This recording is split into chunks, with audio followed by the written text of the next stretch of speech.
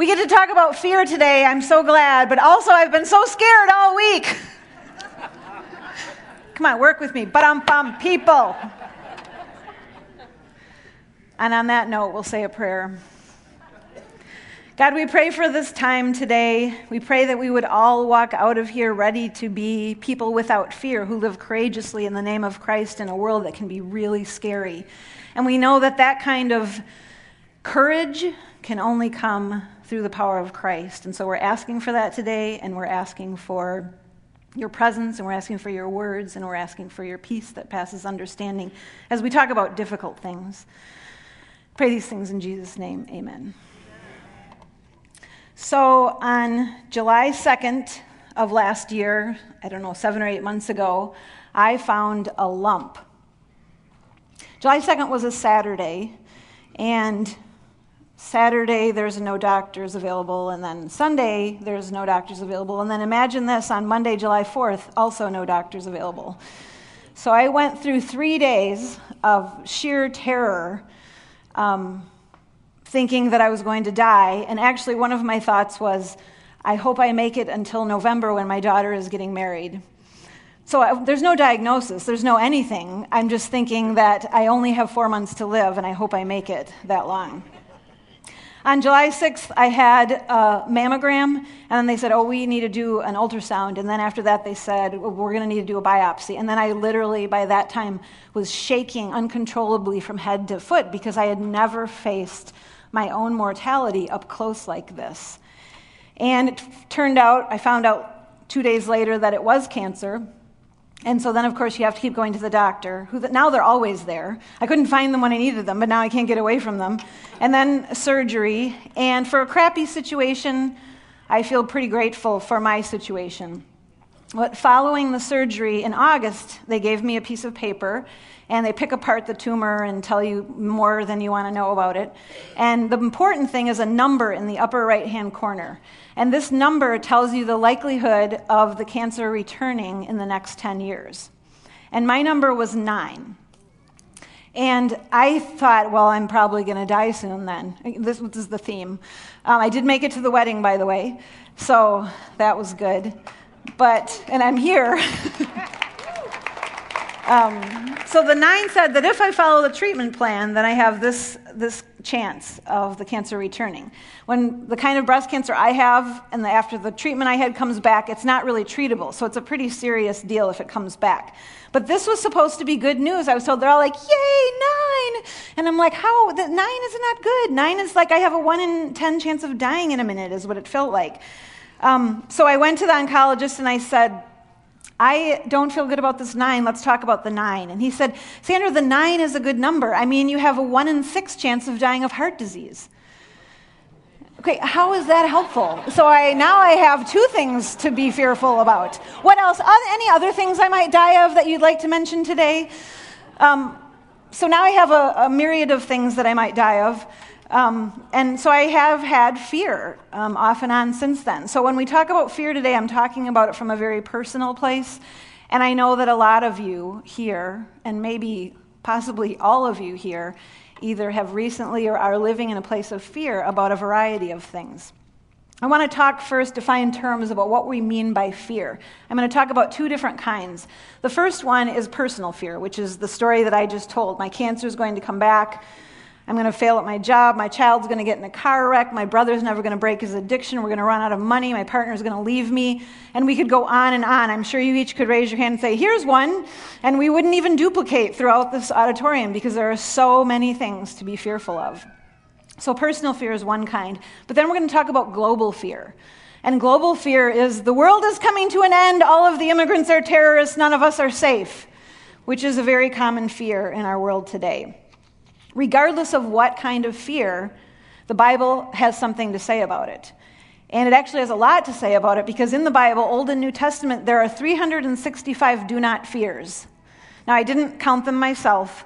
I went on something called the internet, and I heard from a lot of people that 365 times do not fear. So let's take a look at a couple of those. First, from Psalm 27. The Lord is my light and my salvation. Whom shall I fear? The Lord is the stronghold of my life. Of whom shall I be afraid? When the wicked advance against me to devour me, it is my enemies and my foes who will stumble and fall. Though an army besiege me, my heart will not fear. Though war break out against me, even then I will be confident. 1 John 4:18-19. There is no fear in love, but perfect love casts out fear. For fear has to do with punishment, and whoever fears has not reached perfection in love. We love because he first loved us. So I want to tell you a little story about how a lack of love can lead to fear. And we have to go back just a couple of years till when I was a young driver, 16 or 17 years old, and I was driving my dad's Ford station wagon circa 1978. It had fake wood panel doors. You can picture. I know you're jealous. I know you are. I have to say, it wasn't the coolest car in the parking lot at school. So I'm driving this car, and I'm getting home late at night, and everybody's asleep, and I have the radio just blaring really, really loud. I'm sure it was worship music, but it was really, really loud. And I went to pull in our garage, and it was a sharp turn, and there was another car in the garage, and I didn't realize, because I had this music blasting, that the rear door on the passenger side had kind of bumped up against the bumper of the other car in the garage, and as I pulled in, I put this nice crease right down that wood sticker.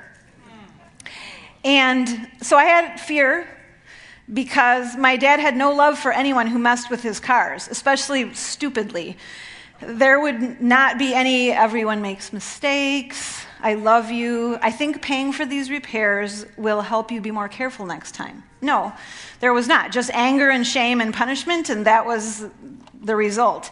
And some of us see God in this way. Some of us live like we are constantly denting the rear passenger door on God's station wagon, right?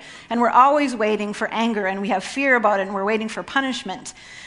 And in order to receive God's perfect love, we can't live in that fear. We have to see God differently than that. God is more interested in you than the rear passenger door of his station wagon. I want to talk about what living in fear does to us, but first I want to say a word here about responding to different kinds of fear. So we talked about personal fear. So what do we do when ourselves or people around us are having fear about medical problems, money problems, whatever it is? And the response that I think we need to have is pastoral. And I don't mean that you have to be a pastor. I just mean a caring pastoral response. And a caring pastoral response, I think, starts with love, but always goes to truth. So it looks like, I'm with you in this. I understand why this is scary. I love you so much. I will not leave you. Let's look at the Bible and see what God has to say about fear, and let's pray together to put that fear back where it belongs. And so we start with love, and then we go to truth. I think for global fears, the world is coming to an end.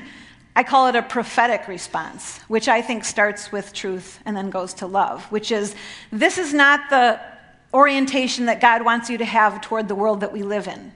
He has called us to be compassionate, to be his hands and feet. That's what we're called to.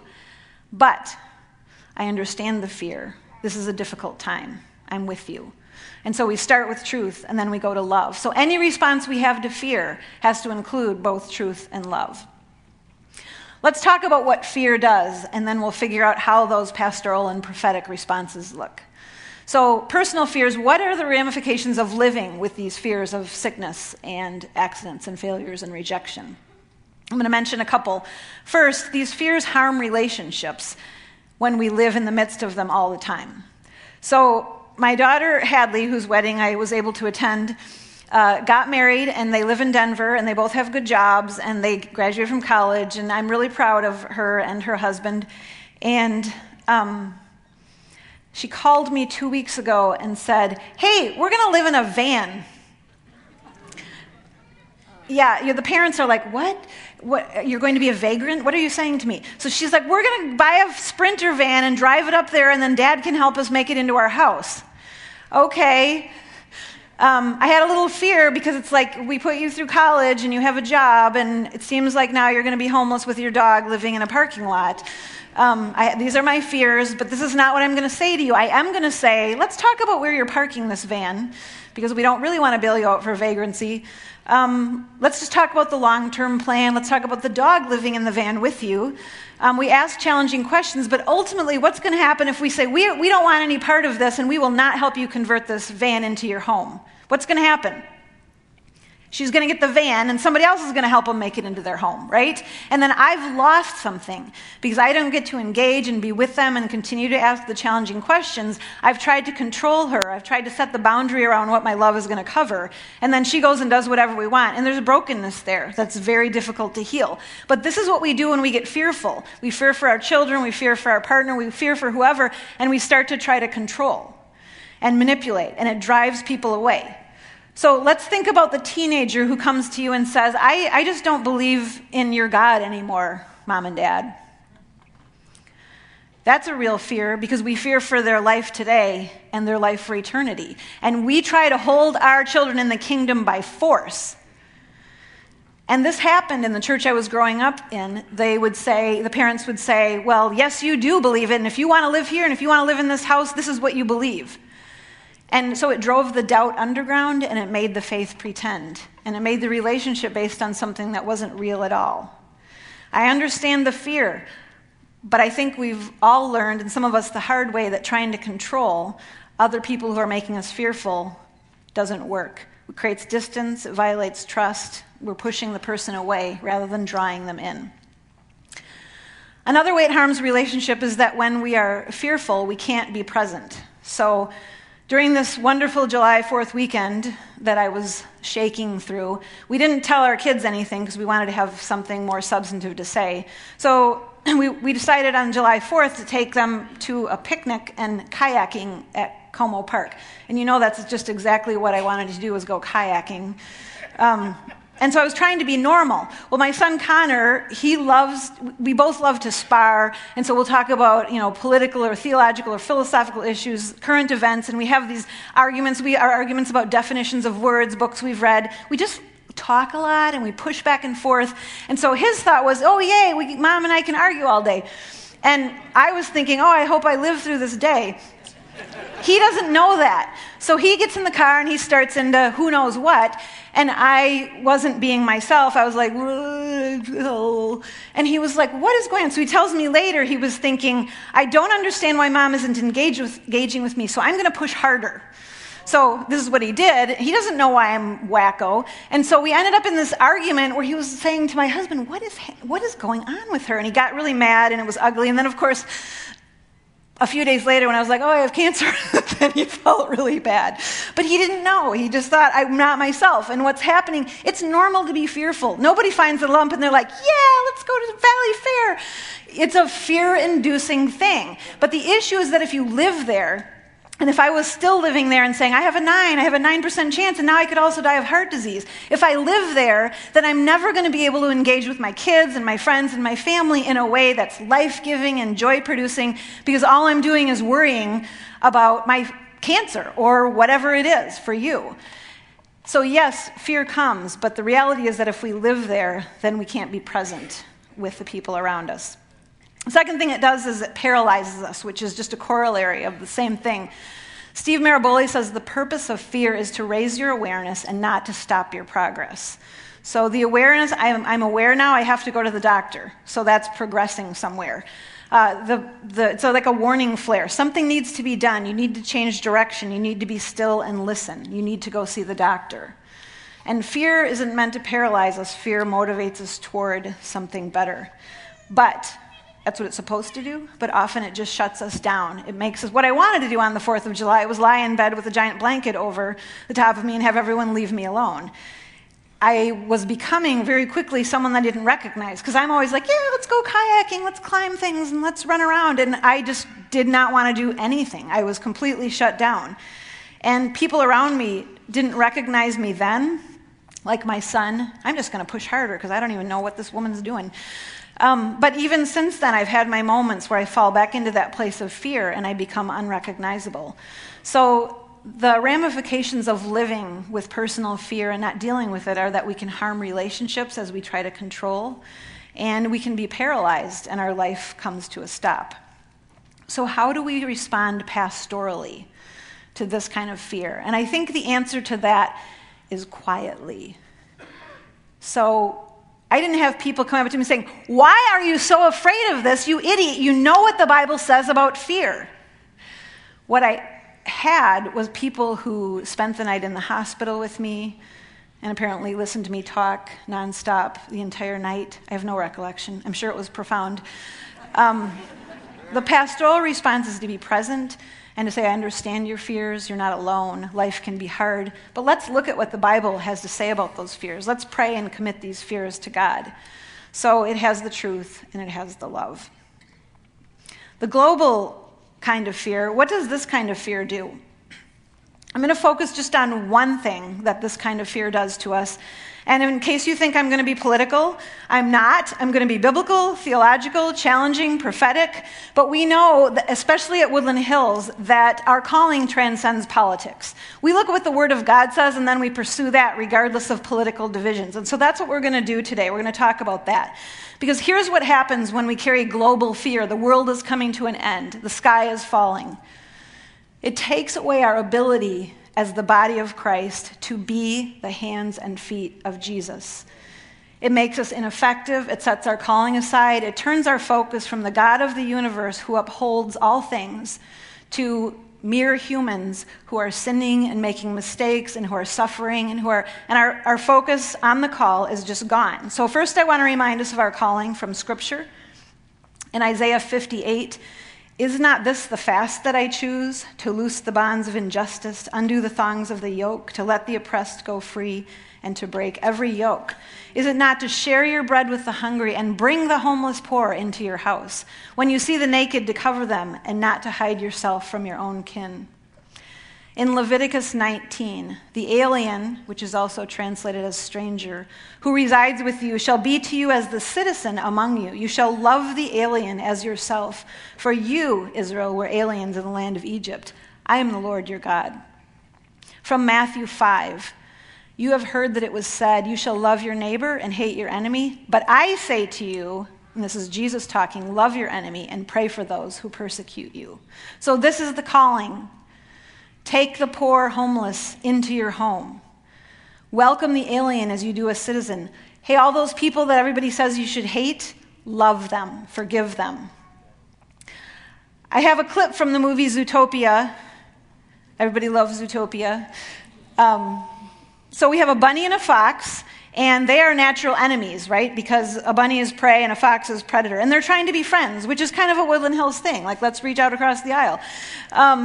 Many of the traditional predatory animals in Zootopia, which is a city, have started to turn and they're predatory again. And so that's what this conversation is between the bunny and the fox.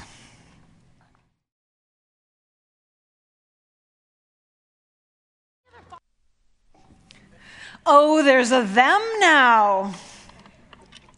Christianity Today in February printed some statistics that are pretty disturbing. U.S. congregations are twice as likely to fear refugees as to help them. 24% of committed Christians, by their own definition, said they were unwilling to help a Syrian refugee. That's 1 in 4. 2/3 of white evangelicals, 67%, believe that America does not have a moral responsibility to help Syrian refugees.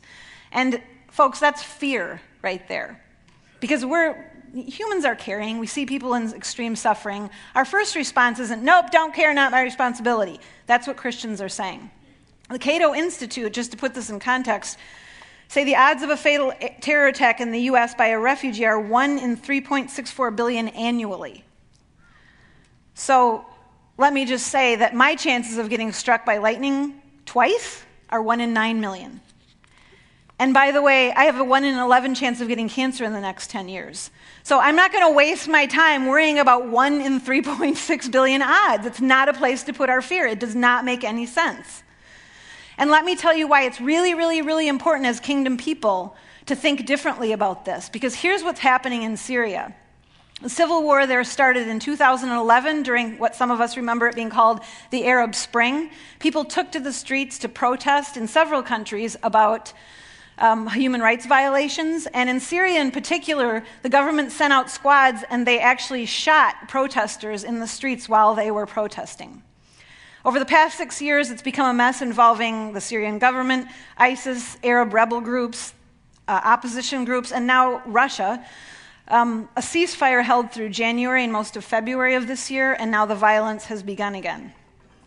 In a supposed effort to fight the Islamic State, ISIS, the Russian people are dropping bombs, but here's what's happening. Those bombs are falling on civilian targets, neighborhoods, apartment buildings, hospitals, schools, at times as many as 200 air raids per day. Since 2011, 500,000 people have been killed. 11 million people are on the run. 5 million of those have fled the country and are living as refugees elsewhere. 6 million are living in Syria as homeless people. 13.5 million additional people are in need of basics like food and water. Again, from Christianity Today, in the past decade, the U.S. has never received more than a fraction of 1% of the world's refugees annually. In 10 years, never more than a fraction of 1%. Because sometimes when we see the news, we think there's like 500,000 refugees from Syria coming over the border every single day. And it's just not true. Again, not the place that our fear should be sitting. There's a documentary called The White Helmets, and it's on Netflix. It's 40 minutes long. It's worth your time. And it looks at this group of people who wear white helmets, thus the name, and they go out into bombed apartment buildings, houses, hospitals, schools, and they rescue people who are trapped in the rubble. And they are brave, and they are dying fairly regularly because of their hard work. And so I want to take a look at this clip so that we understand what is actually happening right now in Syria.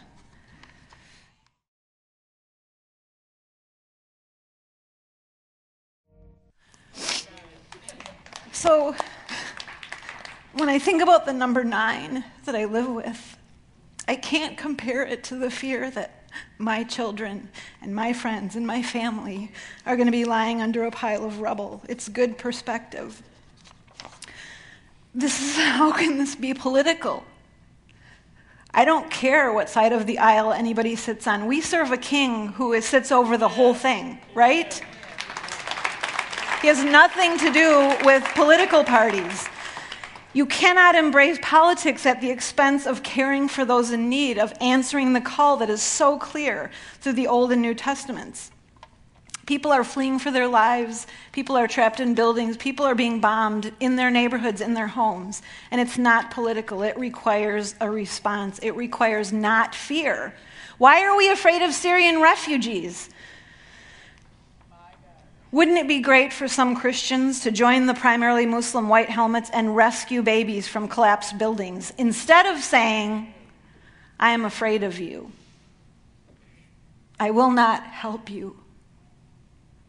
I have no responsibility to you.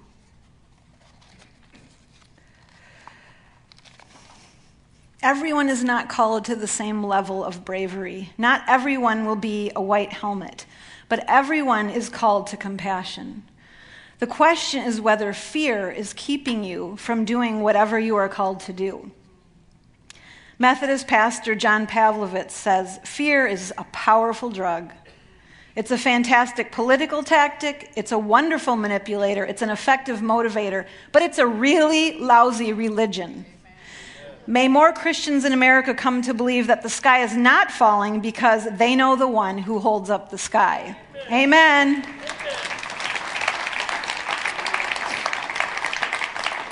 So the prophetic response is loud, I think. The prophetic response to these global fears also acknowledges, yes, this is a fearful place, but it challenges it. It goes to Scripture. God didn't have a tiny little quiet message for the prophets to Israel. He didn't say to Amos and Jeremiah and Isaiah, hey, I have a little message when you have a minute, but don't get too upset. What he did was he sent them out with powerful messages like this one from Amos 2. The Lord says, the people of Israel have sinned again and again, so I will judge them. They sell into slavery those who have done no wrong. They trade needy people for a mere pair of sandals. And these are harsh words, and they are true words. But I also believe they're loving words, because what God is saying to his chosen nation of Israel that he chose to be a blessing to the world is, hey, you guys can do better than this. You are my people. I created the world.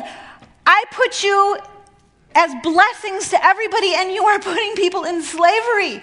And you are selling the needy for a pair of sandals, and I love you too much to let you live in this icky, icky place. You can do better. I am with you. That's the prophetic response. It's a little bit scary and it's a little bit painful, but it's rooted in the love of God for his people. So we have to do something with fear. We have to do something with the personal fear that says, what if bad things happen to me? And the global fear that says, what if bad things happen to all of us? And they look different and they feel different, but really the Bible addresses every kind of fear, and it gives us wisdom and advice for how to deal with them. We're called to live courageously in the power of Christ, not because everything's going to turn out perfectly, but because this is not the end of the story. And in his sermon on depression, Greg talked about the importance of where you end the movie. So he also showed a video clip from Frozen, and he said, what if you ended the movie where Elsa was still frozen? Not only would millions of children be traumatized, but that's just a really sad ending, and it doesn't reflect how we believe life happens in the kingdom of God. This applies to fear. Here was Greg's eloquent sentence about this. If the source of your joy is God, and it goes on forever and ever, you can have a pervasive sense of joy in the midst of all the crap in the world. Our joy and our lack of fear does not depend on what's happening out here. If you're living in fear right now, if you're saying no to a life because of fear, you're not alone, first of all. Everybody here has been there or is there. If you're missing out on your calling because of fear, there's hope. And there's some specific things that I think we can do on our own and together. First of all is to make a choice to think and live differently. And this sounds kind of obvious. Greg talked about how we have control over our thoughts, though, and we have to work hard and have some disciplined activities to help us to reorient our thinking so that the first thing we think of in the morning is not what bad things can happen. This is what happened to me when my kids were getting their driver's licenses. I can only say that there must have been a lot of people dying in car accidents when I was younger, because I have this sort of trauma about people driving. And so my kids, we lived in St. Paul, and my kids would drive to Stillwater for school, and every single day I was positive that they were going to die in a car accident. Like literally, this is crazy making. And so I said, I need you to text me or call me every day when you get there so I know you're alive. Kind of extreme. I'm not kidding you, though. And so this went on for 5 years, one or the other of them driving, until we got through. And then, like maybe 2 or 3 times in that whole time, they forgot. So I knew they had died in a car accident. And what a normal person or a Christian, mature person would do is say, well, I'm sure they're fine, and I'm not going to let this fear drive me today, and so it's all right. But no, I got in the car and drove to Stillwater, make sure their car was in the parking lot. Just, I think, 2 times. What? So I have to fight this still. I mean, they're in their 20s. I can't have them calling me and saying, Mom, I'm going to drive to the grocery store, and then when they get to the grocery store, I'm at the grocery store. Now I'm driving home from the grocery store. Mom, now I'm at home, but now I'm going to drive over to my friend's house. This fear could be a full-time job. And so what I have to do is every time I start to have fear about my kids or about the state of the world, I try to name it and make the choice not to live by fear. In 2 Corinthians 10, this is something I have to claim. Indeed, we live as human beings, but we do not wage war according to human standards. For the weapons of our warfare are not merely human, but they have divine power to destroy strongholds. We destroy arguments and every proud obstacle raised up against the knowledge of God, and we take every thought captive to obey Christ. Every thought captive. And so this is my discipline, is every time I start to freak out about whatever, I have to say, I'm taking that captive. This is not going to control me. This is not going to define me. I have weapons for this war that are not merely human, and I am calling on that power so that I can set this aside. Name your fears, say them out loud. Yes. Did you ever notice that when you say your fears out loud, just the act of saying them takes the power away? What if you're saying them out loud to the God of the universe, and he can really take the power away? Amen. Take them captive. Don't let them hold you captive. Second, embrace the love that casts out fear. So if you see God as one who is on the verge of shaking his finger at you all the time about that station wagon, then you have not yet embraced that love that casts out fear. And some of you think, all I do is dent the station wagon. I'm not worthy of that level of love. That's for everybody else. And that's just not true. It's a lie from the pit of hell. I preached here last time and I had boxes, and one of them was labeled screw-ups. And I convinced all of you over the course of a half hour that you all belonged in that box. Some of you were like, I'm jumping in right now. We all live in the box of screw-ups, and that's the box that Jesus loves. It's the box that Jesus died for. And I don't care how many station wagons you dent. You're in the box of screw-ups. I'm in the box of screw-ups. We all dented the station wagon. We've all been forgiven, and we all get the unconditional love of Christ. Doesn't matter. Maybe you need to join a support group on Thursday nights. Maybe you need to see a counselor, and those are great things. But in your head, at least start in your mind to tell yourself, I am worthy of that love, because accepting that love is the first step toward casting out that fear. So first, we need to get disciplined and say, I'm going to think differently. And second, we need to embrace the love that casts out fear. And third, isn't it cool that there's 365 do not fears in the Bible? It's one a day. So just look at one a day for a year. And I promise you, going back to that truth again and again and again will transform you from the inside out by the power of the Spirit. We are looking for an insurance policy, both for our personal fears and our global fears. We are looking for a future in which we know that all of these horrible things we're afraid of do not happen. It's in the big print, it's in the small print, we sign it and we say, good, this is the insurance policy I want. However, that's not actually the insurance policy we have. We actually have a better one because the term of that insurance policy is this lifetime. The policy that we have is for eternity. And it's just a different kind of policy. It doesn't guarantee that nothing bad will happen, but it guarantees that this moment and this life are not the end of the story. And it guarantees that we are never alone in the midst of a story. We have the God of the universe who holds up the sky, who's enforcing this policy. Whatever you're afraid of, don't let it rob you of the joy of this life because you forgot about that life to come. A lot of what we've looked at these past several weeks of the Overwhelmed series, I think really relate to fear.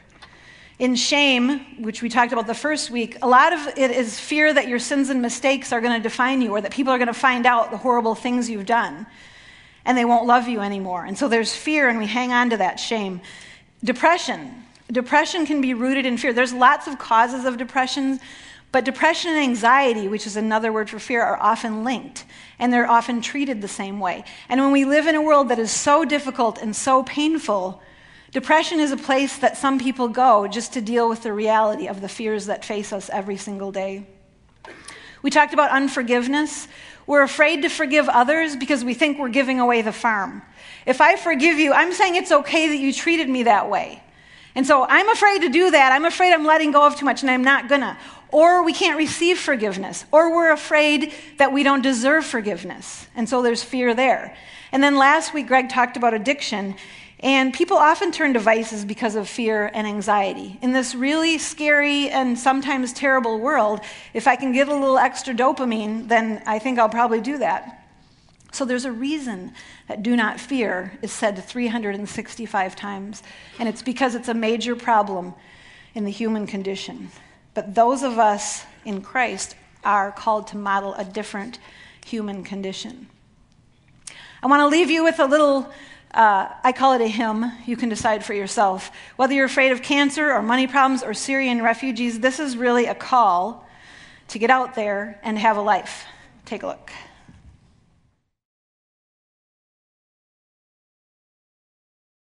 Woo!